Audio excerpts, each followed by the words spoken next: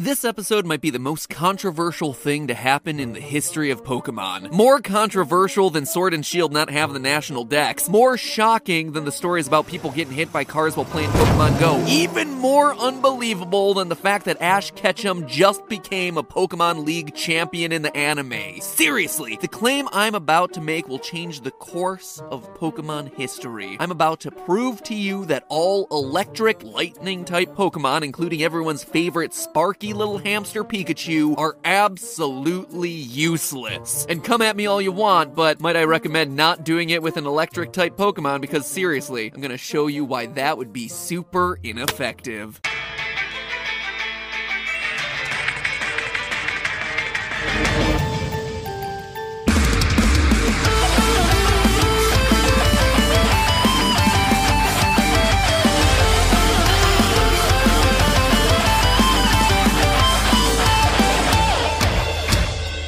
Internet, welcome to Game Theory. For once, the cold open actually cut right to the chase. I am, in fact, here to make everyone in the Pokemon community angry for probably like the 27th time since this show began. Okay, let's start our discussion today by talking about Raichu. Raichu, Pikachu's cooler, oranger evolution that failed to capture everyone's heart like Pikachu, relies on his signature Lightning Bolt moveset when he charges up his cheeks, then kind of blows out a big lightning bolt that, to his credit, seems to deliver a pretty decent wallop. According to Raichu's Pokedex entry in Fire Red and Pokemon Sun, as well as episode 14 of the anime, Raichu, quote, unleashes electric shocks that can reach 100,000 volts. And that seems like a huge number, right? Like 100,000 of anything must pack a big punch because there's just a lot of zeros in that number. And then there's volts. Volts, those are like the magical electricity pieces, right? And we don't really know anything about electricity other than it's pretty zappy, so a lot of volts must mean Raichu is basically deep frying any Pokemon who stands in his way, right? Well, slow down there, my little Excelgor, because it turns out science is not on Raichu's side. Like, really not on his side. And to understand just how shockingly mediocre Raichu's shocking power set actually is, I need to school you, and apparently everyone at Game Freak, about how exactly lightning works. First thing to know is that shooting lightning at someone is not like shooting anything else at them. Water Pokemon shoot water, fire Pokemon shoot fire, grass Pokemon are stirring up leaves in a menacing way, I guess. All of that makes at least some level of basic sense because those are all objects that you can actually shoot at someone. But can you actually zap someone with electricity from a distance? Not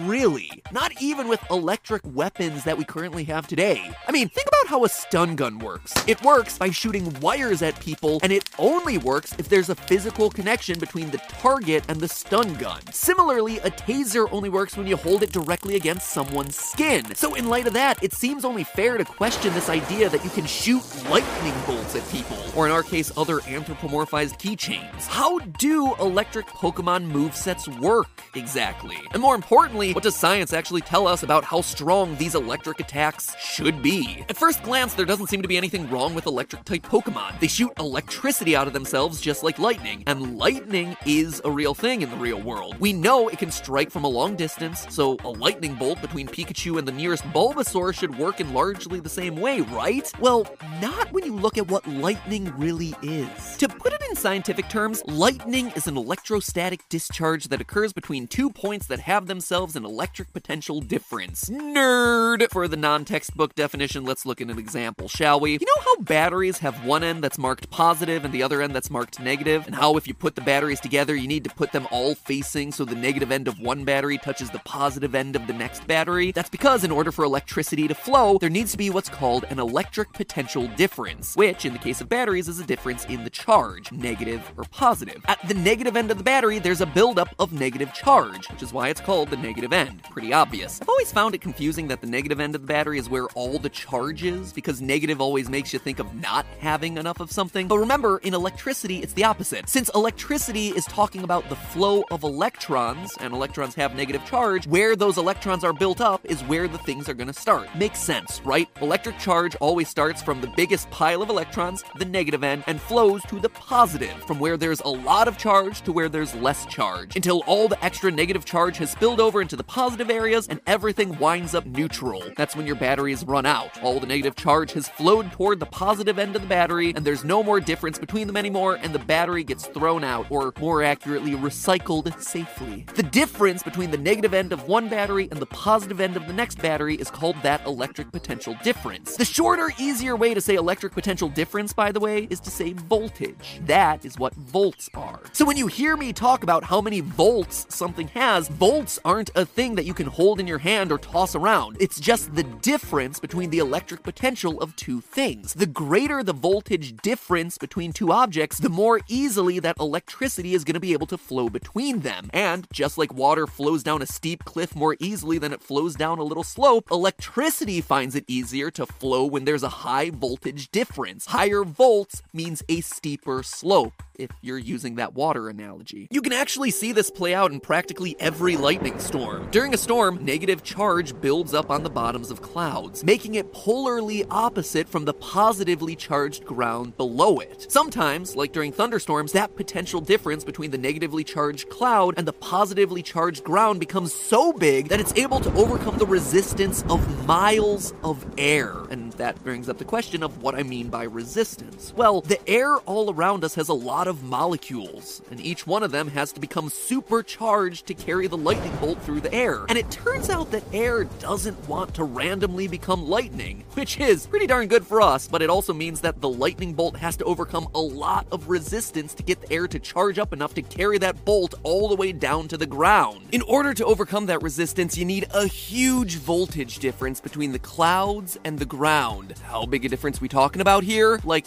a billion. Unironically, not even joking, about as high as 1.3 billion volts, if we want to be exact about it. At high enough voltages, the air actually becomes ionized and becomes plasma. That's the fourth state of matter, ladies and gentlemen, after gas, liquid, and solid. The air actually stops being a gas and becomes an entirely different state of matter. So, you can imagine how much energy that's going to take. That's what's going on every time you see a bolt of lightning in the sky. The reason that potential has to be millions or even a billion volts is that the resistance between the points is so big. Tall objects, like trees, are more likely to be struck by lightning because there's less distance between the cloud and the top of the tree than there is from the cloud to the ground. So the electric potential difference required to close that gap is smaller. And since the electrons are looking for the path of least resistance, well, they're gonna take it if they can. So could an electric Pokemon strike its foes by summoning lightning from the sky like a thundercloud would? Not even close. Remember, lightning strikes can have voltages as high as 1.3 billion volts. And even small lightning strikes carry voltages in the hundreds of millions range. Consulting the Pokedex, we're reminded that Raichu, the stronger, more evolved form of Pikachu, can only reach at most 100,000 volts. That is 0.01% of the voltage required to pull off a large lightning strike that could travel from the clouds to the ground. How far will 100,000 volts carry you? Well, it takes around 30,000 volts per centimeter to jump a gap of air that hasn't been ionized. So, if we're using Raichu as baseline for what a typical electric Pokemon should be capable of, that 100,000 volts is only going to be enough to jump a gap of 3.33 centimeters, or just 1.3 inches. That's some close quarters combat for a Pokemon battle. And what's even more concerning is that even if Raichu is standing right in front of another Pokemon, the only one who's really at risk of getting electrocuted is himself. Wait, what? How do we go from Raichu shooting lightning to Raichu electrocuting himself? Well, the thing about lightning is that we don't actually decide where it goes. It just always will follow the path of least resistance. Targeting your lightning strike like you see in Pokemon battles, or heck, like you see in Star Wars, does indeed look awesome, but it actually defies everything about physics and how electricity travels. The truth is that lightning just strikes the closest thing with the least resistance. And in Raichu's case, that's likely just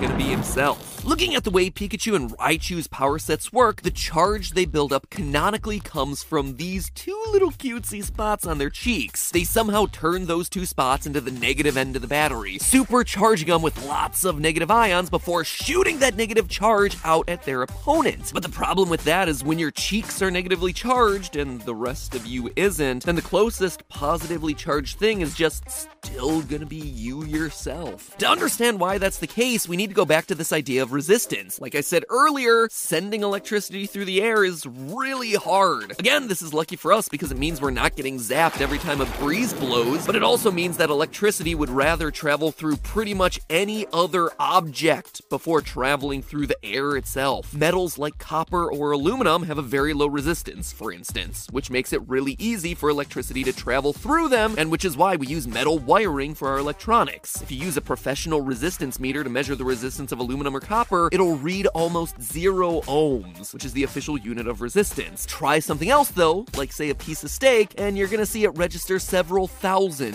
ohms, slightly more resistant to letting electricity pass through it easily. It's gonna default to the metal, but in a pinch, it'll go through the steak. Measure the resistance of the dry area on the outside of your skin, and it's even higher still, at least 100,000 ohms. So again, electricity is gonna choose a lot of other things before it wants to travel through that dry of your skin. Now compare all of those to air, which is an insulator, meaning that it's particularly bad conducting electricity. While the resistance of air can vary a lot because the water level in the air can change, you're talking in the realm of billions to tens of billions of ohms of resistance. It's not even a contest. If electricity can go through almost anything else, it's gonna do it. So taking this to the logical conclusion, if Pikachu or Raichu builds up a big negative charge in their cheeks, creating a big voltage difference between themselves and the ground, well, the path of least resistance between the cheeks and the ground is gonna be just through its own body. I don't see either of them wearing a big old pair of insulating rubber booties, so the path of least resistance for every single lightning attack is just straight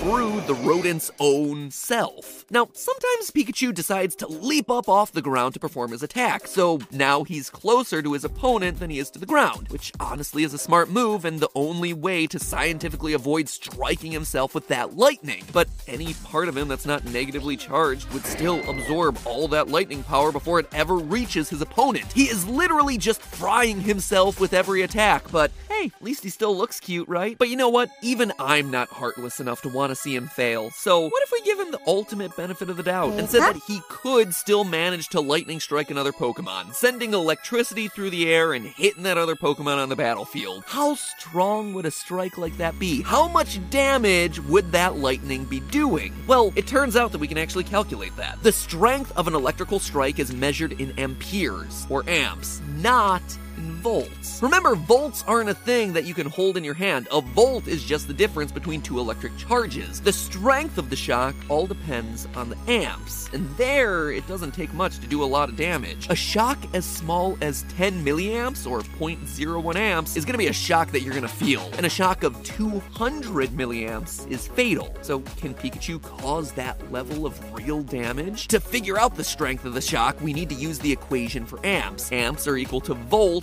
divided by resistance. So amps is going to equal volts divided by ohms. When the volts are high and the resistance is low, like say Pikachu were sending those 100,000 volts down a wire with almost no resistance, well, we're going to get ourselves a big old wallop of electricity. Really high amps, super effective damage. But if he's sending that 100,000 volts across the air at 30,000 ohms of resistance per centimeter, well, that shock isn't going to be very strong for very long. In a typical Pokemon battle, Raichu is standing all the way across an arena from his opponent, so let's say conservatively he's like 10 feet out. To send 100,000 volts that far, it has to get through at least 9.1 million ohms of resistance, which means the shock that hits the other Pokemon is going to be at absolute most 0.01 amps, about the shock of a nasty doorknob spark. Ooh, that's some violent static electricity, but it's not going to be nearly as bad as if you accidentally stuck your finger in an electrical outlet. So, you see, volts have almost nothing to do with the strength of a shock when it comes to sending electricity through the air. The resistance of the air is the thing that's ultimately hindering the strength of that attack. Now, as one last and final thought, if Raichu and Pikachu and other electric-type Pokemon weren't dependent on lightning strikes, then they'd all of a sudden be in a totally different position. If Raichu were able to deliver the same voltage over a wire connecting him him to his opponent, all of a sudden he's not worried about the electrical resistance in the air, ionizing air molecules, that whole thing. Now all of that charge suddenly goes straight from his cheeks down the wire and into the unsuspecting Squirtle across the arena, where the shock would be so strong that he wouldn't just be knocked unconscious, he would die almost instantly. The long and short of what I'm saying here is that the strongest move in an electric Pokemon's tool set isn't so much the lightning strikes, it's the ability to bite their opponent, break the skin, get down to that soft, squishy interior flesh, and then deliver that Pokemon the shock of their lives. Too bad Ash didn't pay attention in physics class, or otherwise he would have been completely unstoppable. As it stands though, now you know the reason how Ash is able to survive getting electrocuted week after week after week. Truly shocking. But hey, that's just a theory. A game theory. Thanks for watching.